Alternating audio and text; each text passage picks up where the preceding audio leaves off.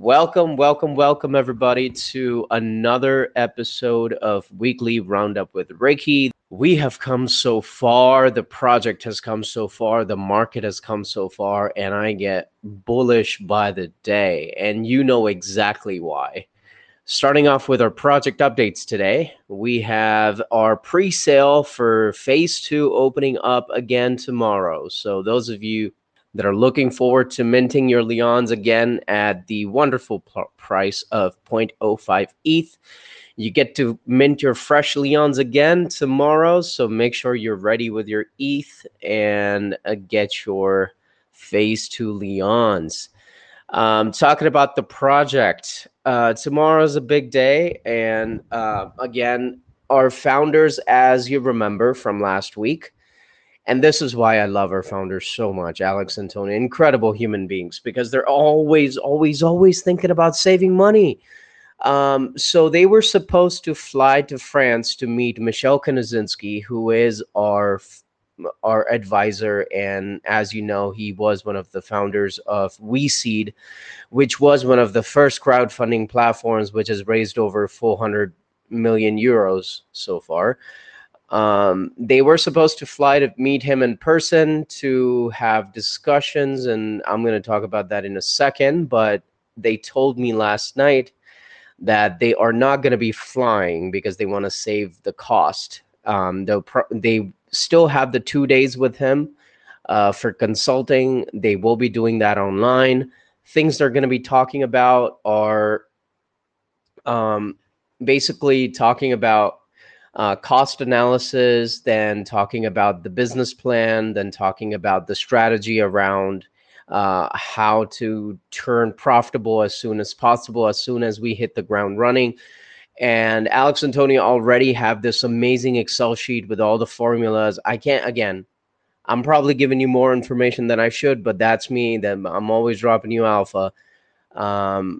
I was blown away by the work that Alex and Tony have done to prepare for this meeting to make sure they get the most out of this. Michel also has promised that he'll be able to share some insights with Alex Antonio to help them be successful as soon as possible whenever we are able to get the company created and onboard clients. So it's good preparation work, things that need to happen prior to the launch so that we are ready to go. Another thing happening is the business plan. So the business plan is extremely important. There's everything depends on that. It's pretty detailed. Like I've seen bits and pieces of it. It's pretty huge.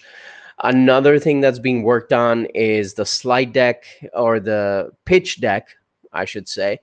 And the pitch deck is usually a condensed version of the business plan. And the business plan is usually for the business, pretty much asking for funding or going to the banks or with all the legalities and stuff. And the pitch deck is mostly for the clients and partners.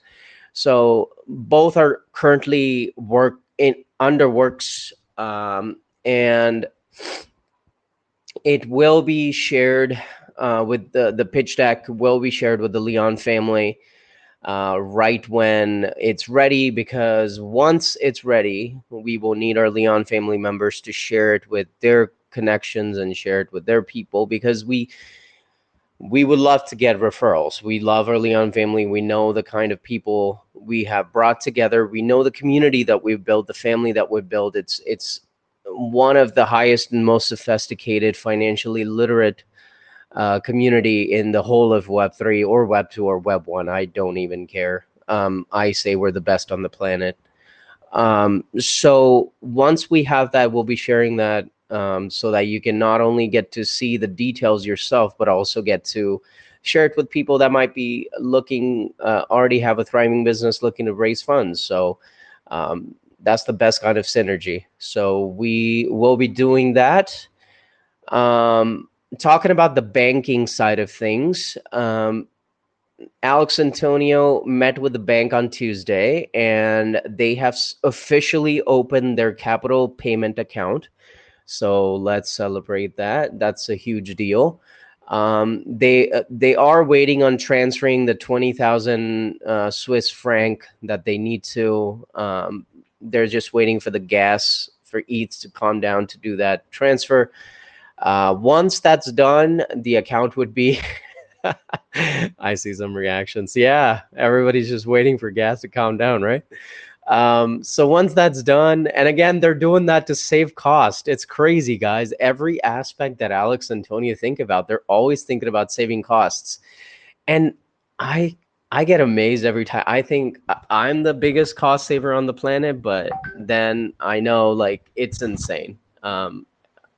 So once that's done, the account would be officially good to go. And then there's steps after that. So once the payment is in there and the account is filled up with that, we're not just waiting around until that happens. So the next step that's also happening is once the bank notifies us that it has received that amount, our notary will be able to start their work on the TCFX status and amendments for the chamber.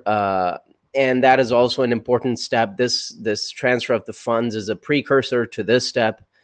They're going to be meeting with the notary on the 25th of April to sign the paperwork.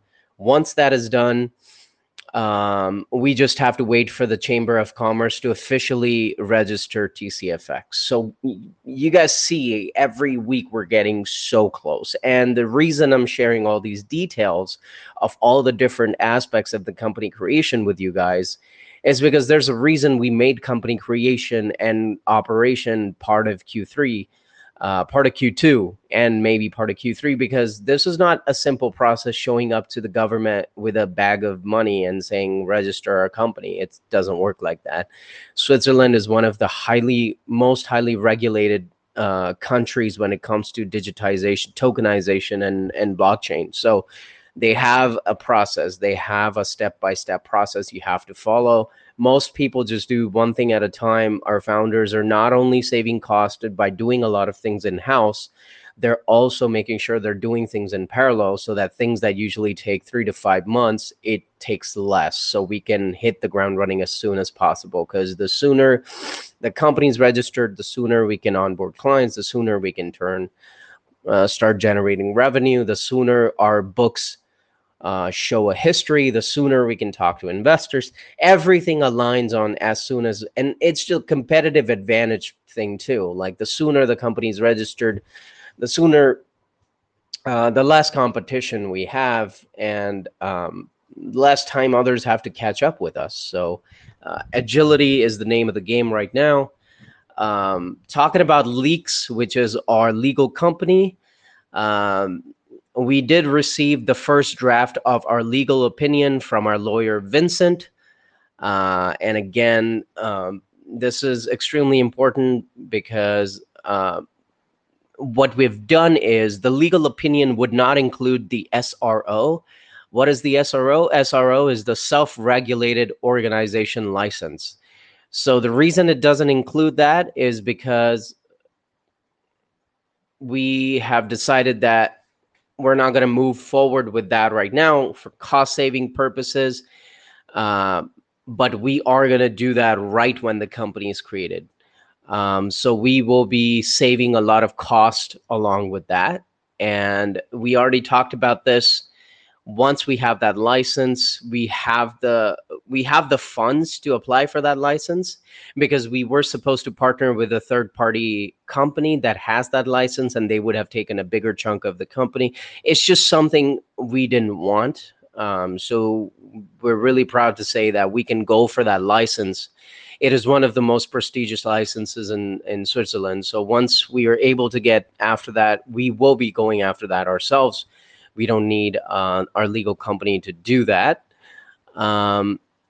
since we already have about 80% of the documentation related to that license already done in-house. So we have our legal partner Leaks for the important stuff, while this license is also one of the most important things. But things that we cannot do ourselves and things where we definitely need legal clarity, we have them, but also for research and other stuff that we're able to do by following expertise elsewhere, we're able to do that and save some cost there as well. So those were all the project updates.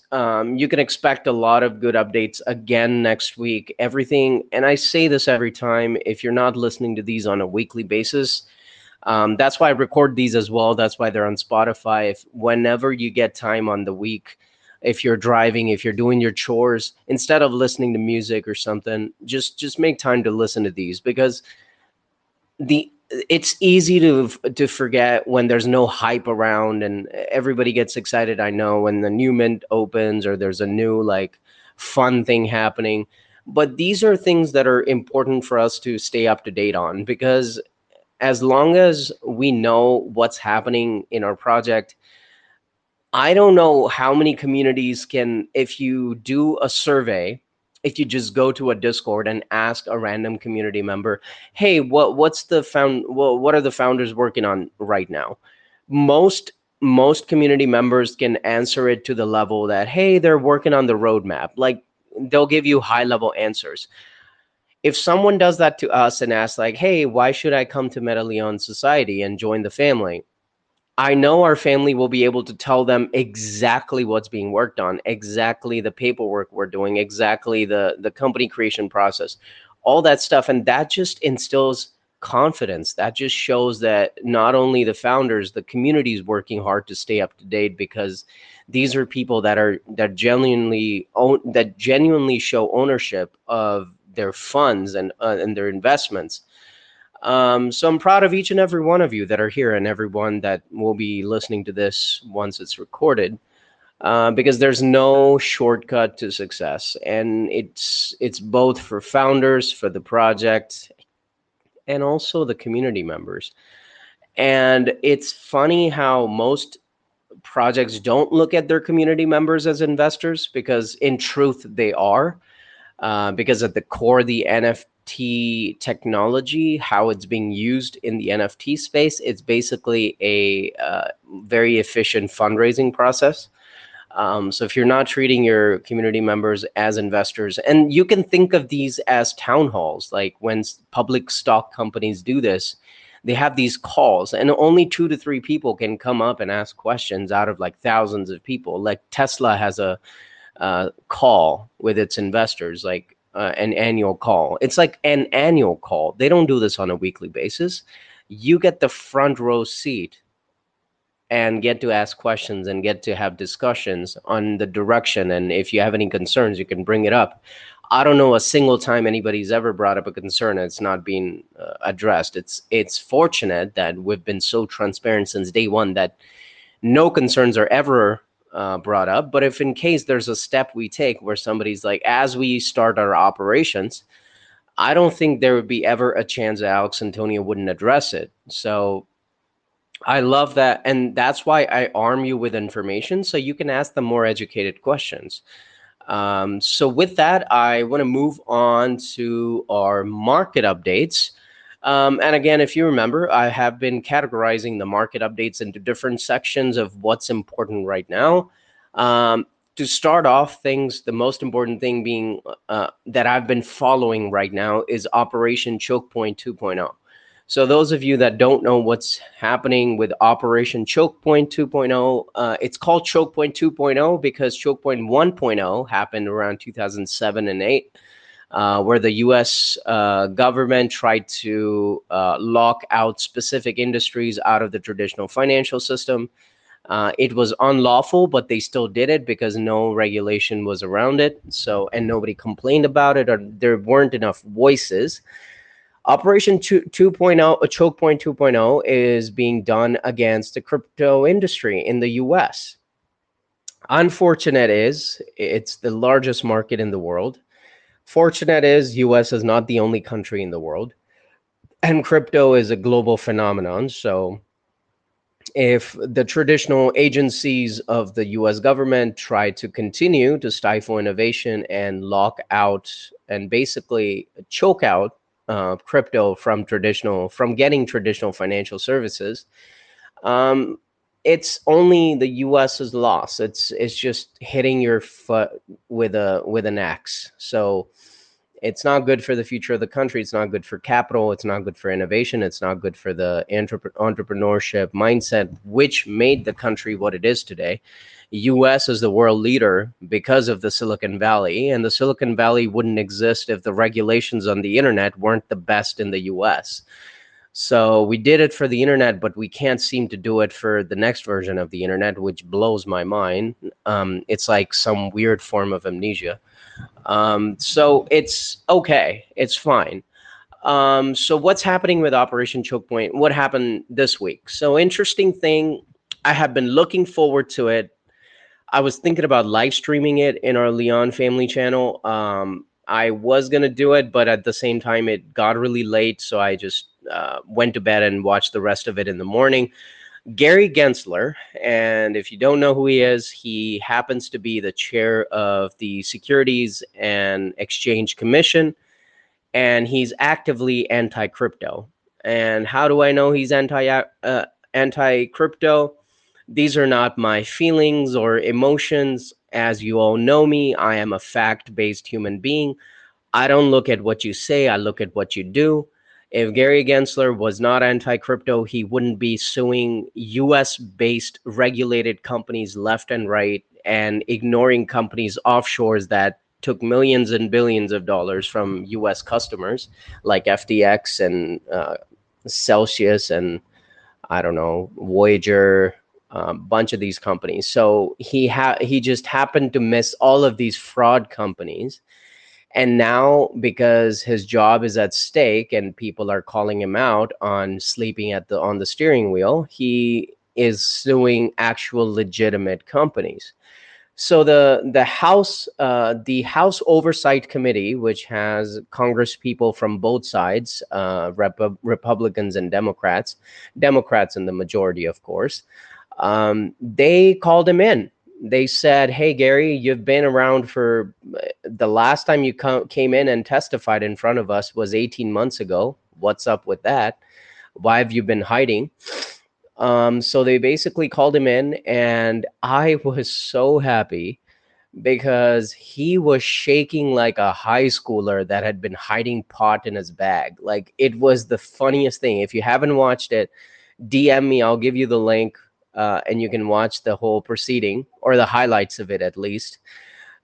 Gary Gensler was out of touch. Like, you could tell that he had a script that was provided to him, and I can tell that that was a script provided to him because every time he got pushed against the wall when people were asking him questions, he would either shake vigorously, like, I'm not making fun of him being old, I'm just making fun of, it was a tell of when he was nervous. He stopped shaking when he was answering questions which were already prepared for him from the Democrats, like when Maxine Waters was I think she basically was praising Gary Gensler for being so good at his job. And it came right after a Republican basically teared him apart. And his shaking just stopped. He started smiling and he knew that he had the answer prepared. I am going forward to basically, I'm going to put my thesis forward that I have listened to Elizabeth Warren long enough to know her narrative. It is a very anti-crypto and pro, it's not even pro anything. It's just anti-crypto because she's against banks too. So if you're anti-crypto, you think someone is for the banks, but she's against banks as well. So I just don't get what her agenda is. Maybe she gets, again, who knows? The way she talks, Gary Gensler's answers, which were prepared for the Democrats, like, they seemed pretty obvious that they came from Elizabeth Warren.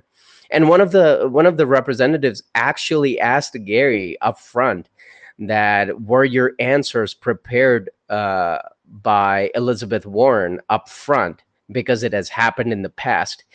And I think that was a super nice burn because, and it got him really mad. Like, you could see it on his face. Like, Gary's not subtle with his body language or facial expressions. It's obvious how he's feeling. If you look at his and this was a very important testimony. So I'm going to give you some highlights which I really enjoyed, other than Gary just shaking like a little kid. when he gets called to the principal's office. So what happened was there were multiple attacks on Gary, and I don't say attacks because they were, because he needed to be attacked, because he's gone around claiming a lot of narratives which are untrue. So he was called out for his multiple failures, like I shared, and stifling innovation in the U.S. He has this policy of continuing to say that the rules and regulations are clear, and the crypto industry is one of the most unregulated industry. The crypto companies need to come in and register. So his narrative basically fell apart when the chair, I think McHenry, he opened up by directly asking Gary Gensler if Ethereum was a security or a commodity, because the chairman of the commodities division said that ETH is a commodity. Then, and in the New York Department of Justice sued some company. I think they sued Binance, claiming that ETH was a security. So he asked, like, is this a good look for the common investor? Is this clarity when both agencies can't agree? And we know that one entity, one thing, Ethereum, cannot be a security and commodity at the same time. So where is this clarity? So he asked him point blank. He said, give me a yes or no answer based on, if you say the rules are clear, tell me if Ethereum is, based on the rules that you said are clear, give me a yes or no answer if ETH is a commodity. Then Gary tried to hide behind, oh, I don't like to answer things. I don't like to answer for one thing. It's a broad thing. And then he stopped him right there before he could go on with his bullshit. He said, you did answer for one thing. You said Bitcoin is a commodity. So you did choose one thing. Now I'm asking you to choose the second thing, which is Ethereum. And then he continued to respond with, oh, I don't like to answer. So he basically had a repetitive response to the same question, which meant that he was being dishonest. Because if the rules are clear, you could answer and say, yes, Ethereum is a security according to my framework, which is clear, or it's not. So there's the hypocrisy that was exposed right there in the first 5 minutes of the hearing, which was the best thing because it set the tone for the whole thing. There were a few other incredible representatives like Tom Emmer. He ripped him apart for being basically incompetent and a cop on the beat. I forgot what the saying was, but he was basically calling him someone who's just sleeping on his job. And he's done nothing to create new regulations to adapt existing security regulations for this new industry, because we know this is a new industry. For the first time, something can be a investment contract and can be used as a payment and can be used as a commodity.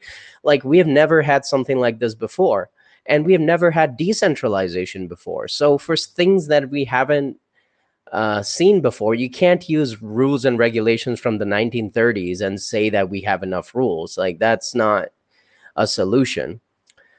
My best part came when Warren Davidson basically made absolute eye contact, like a super sigma, with with Gary Gensler, and talked about his bill and told him point blank that I am working on a bill to get you out of your job and replacing the chair position of the SEC, because there's been a series of abuses by past SEC chairs as well of their power.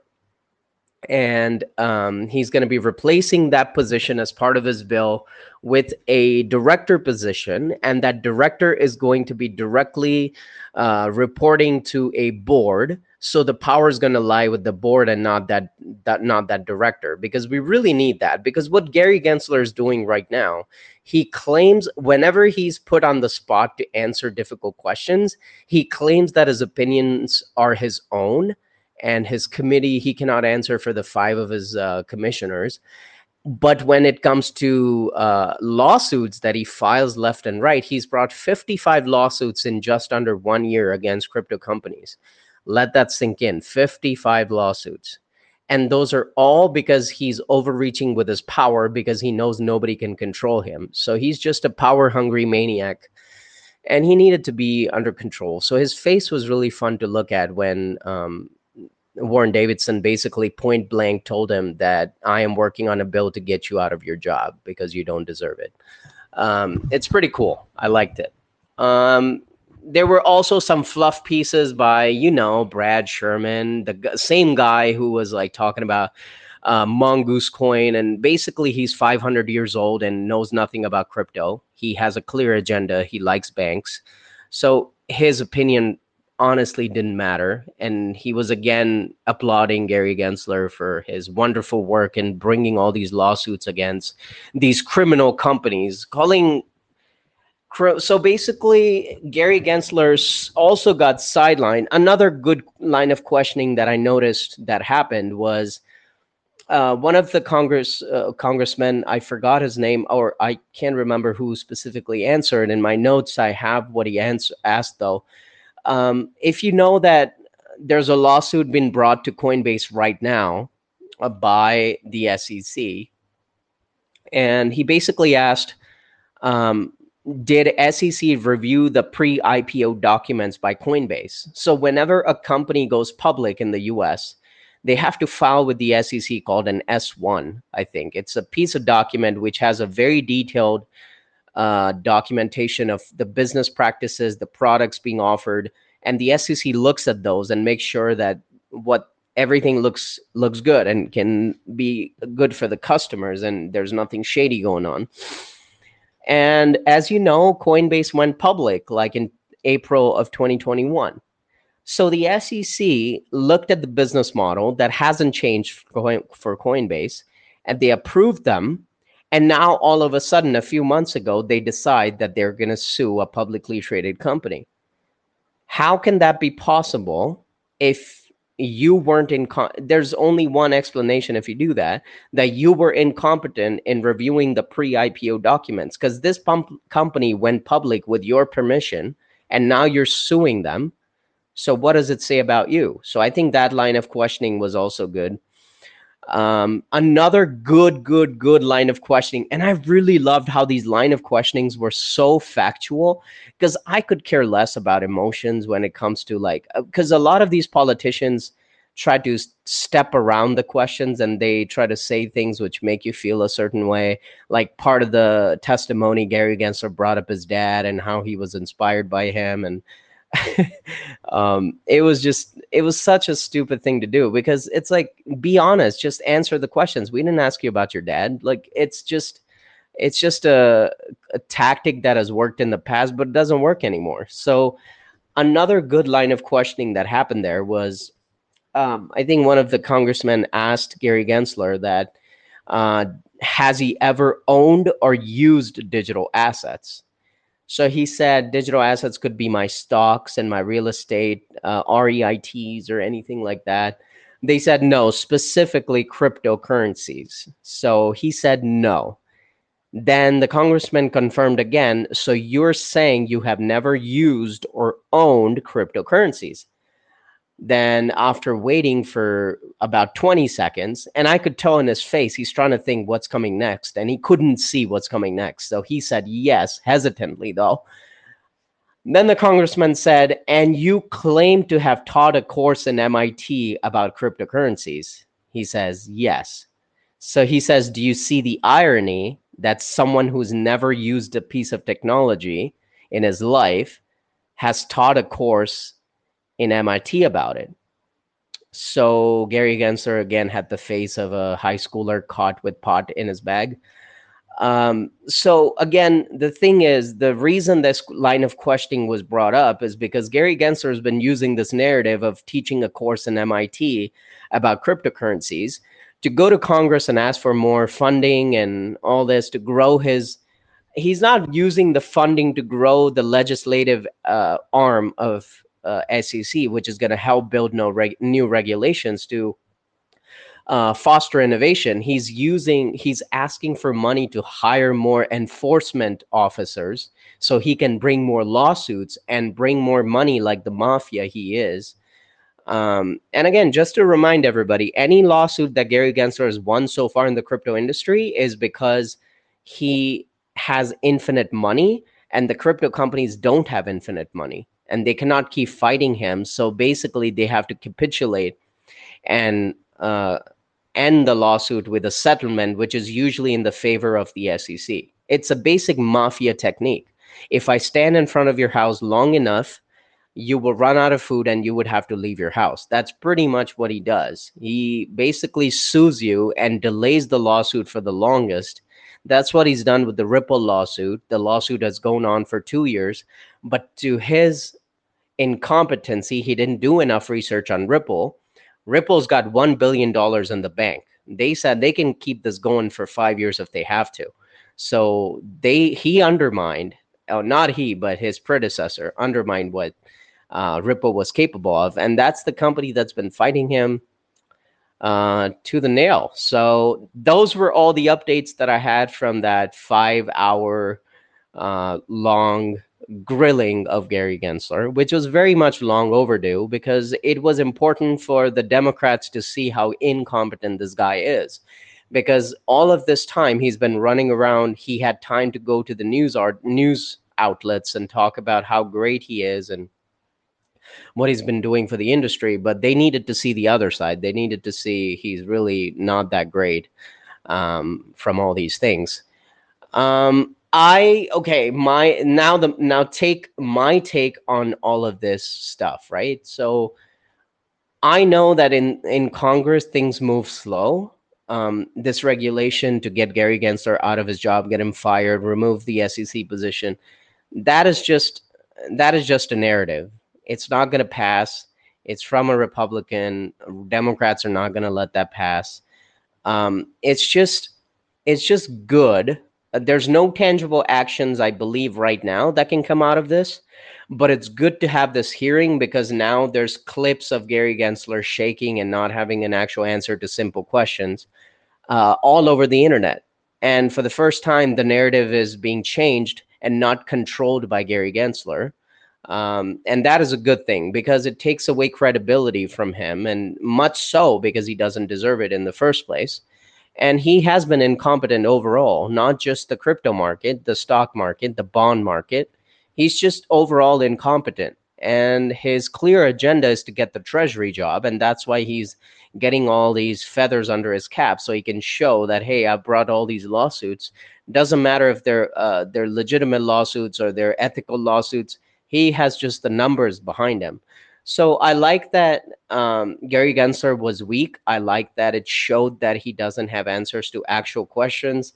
I like that his hypocrisy was exposed. It's all good because eventually a change only happens when the narrative changes. So it's good for the narrative. It's good to show that this guy is not good for the industry. So yeah, I kind of feel good about this.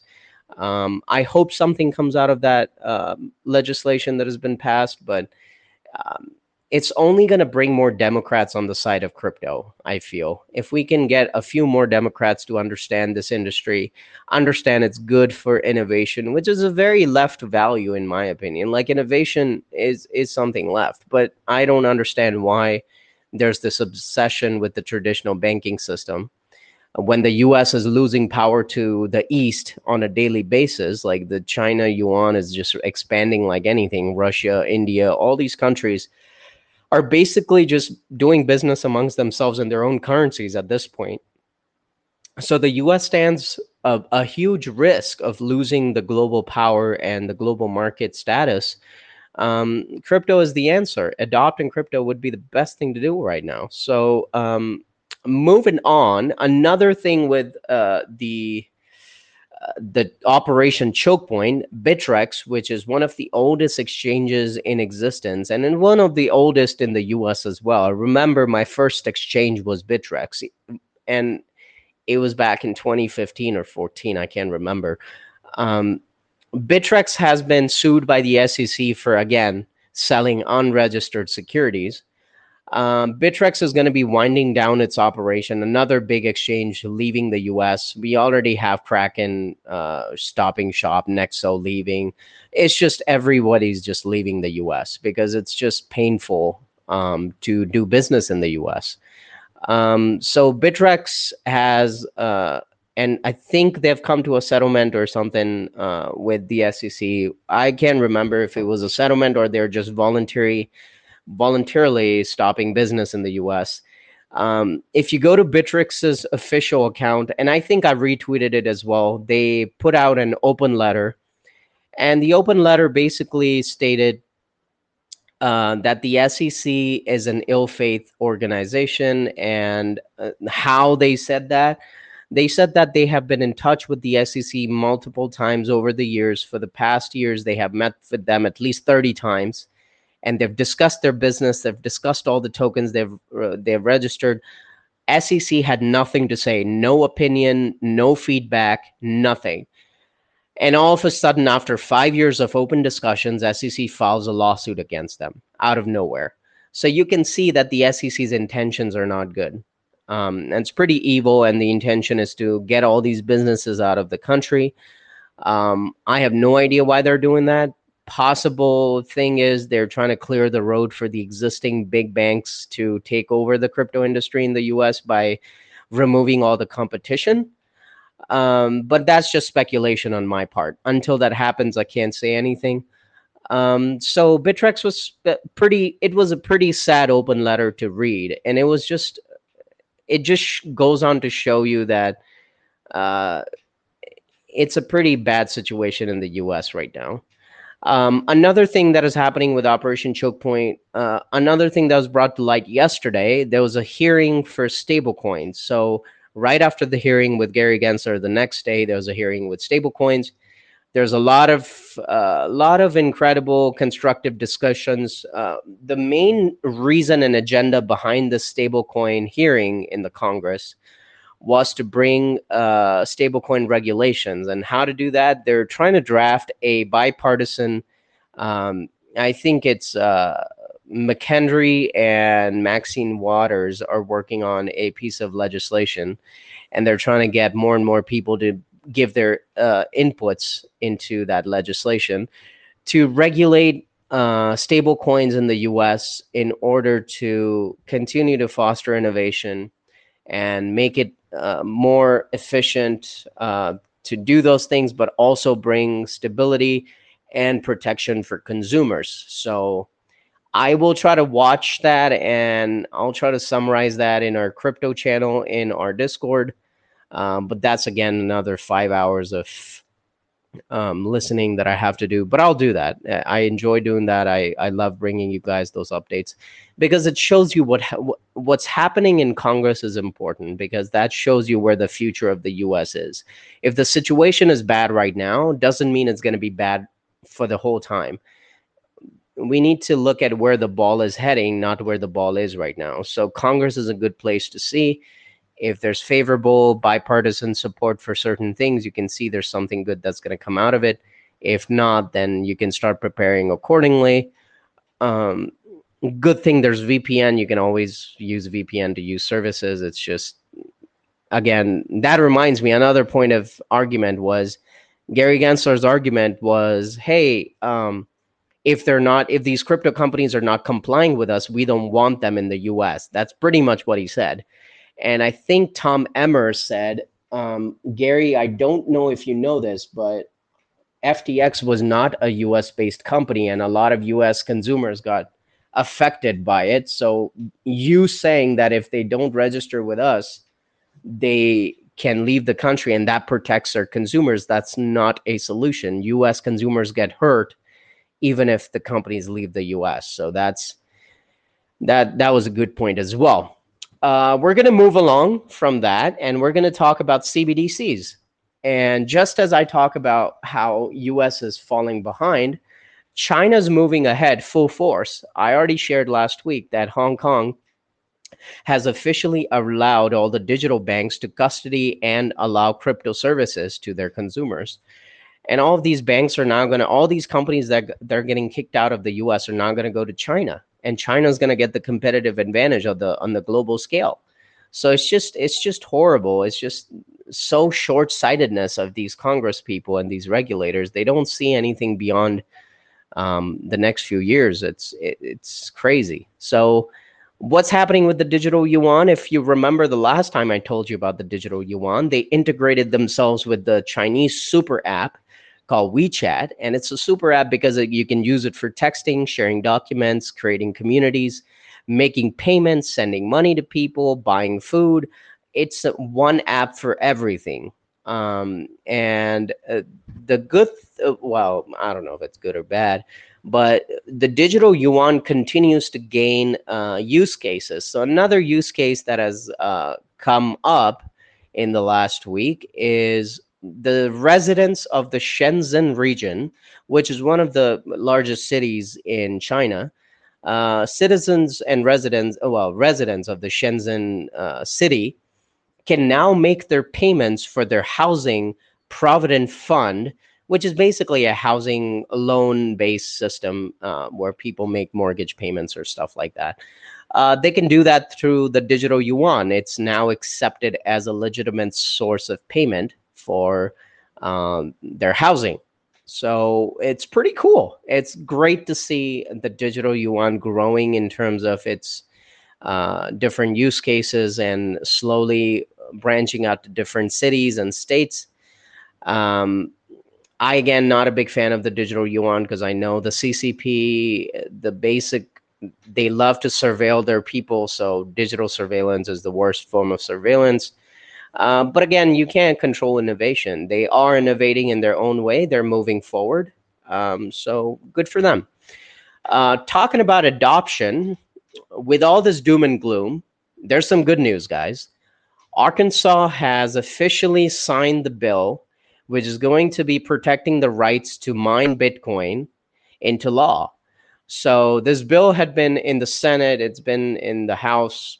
It moved pretty fast and it finally got signed, I think, yesterday. What does this bill do? This bill basically is called the Data Center Protection Act or something. And basically, it gives Bitcoin miners the same rights as data centers. So why is this important?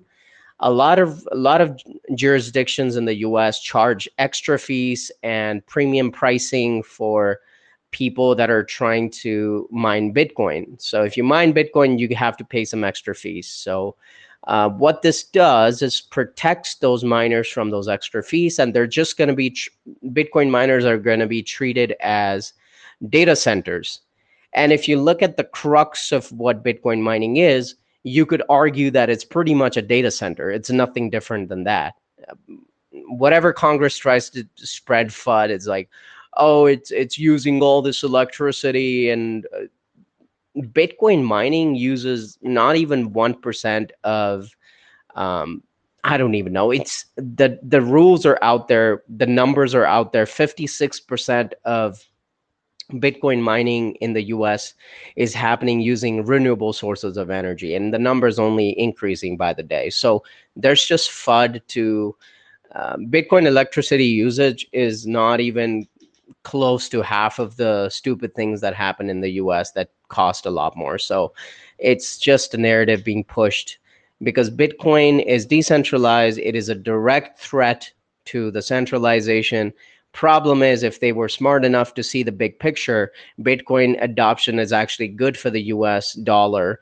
And the more US government owns Bitcoin, the more power it holds over other countries and more it can dominate in the future. But again, you cannot fight with short-sighted people that are motivated by quick profits.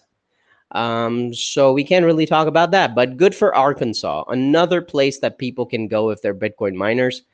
I know Florida has some pro Bitcoin mining stuff. Texas has some, although Texas has a bill that is being worked on, which is going to be pretty anti Bitcoin mining, but I don't know if it's going to get much support. Wyoming has got pretty cool crypto pro regulations as well.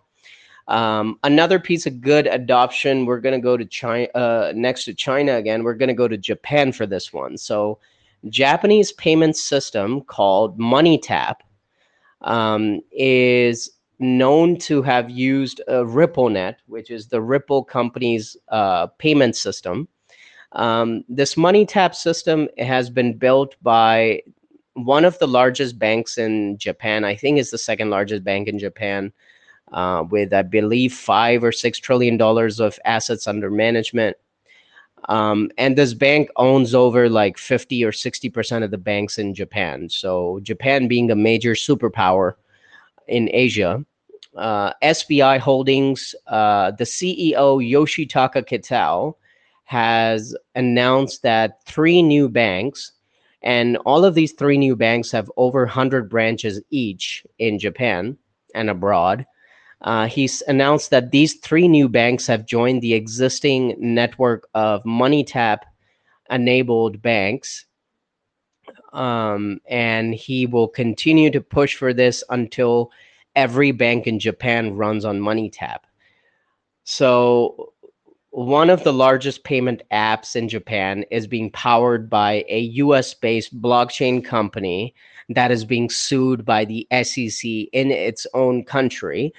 You cannot make this up. This is borderline hilarious. Like, US cannot seem to understand the value of Ripple, and over there in Japan, they're using Ripple to basically make their payments faster and cheaper and easier and more transparent.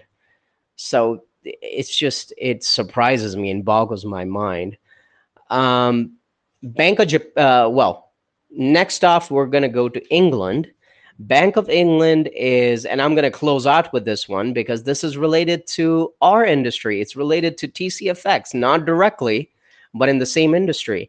Bank of England is preparing for a greater role of tokenization in its financial system, says the deputy governor, and they're currently exploring tokenization of currencies and other assets.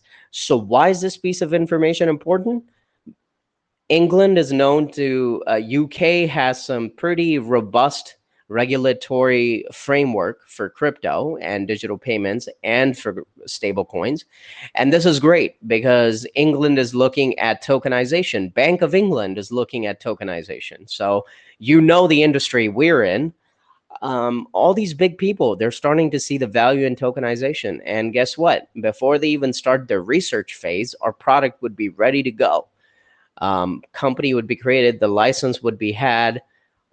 That's what we're talking about. We're ahead of the curve. We want to be ahead of the curve. We don't want to be the 1%. We want to be the 0.0001%. So how do you do that? By creating the future that people are desiring. Yeah, it's pretty cool. Pretty proud of what we're doing in the Metaleon Society. We have the right mindset. We know the industry. We're building the best we can.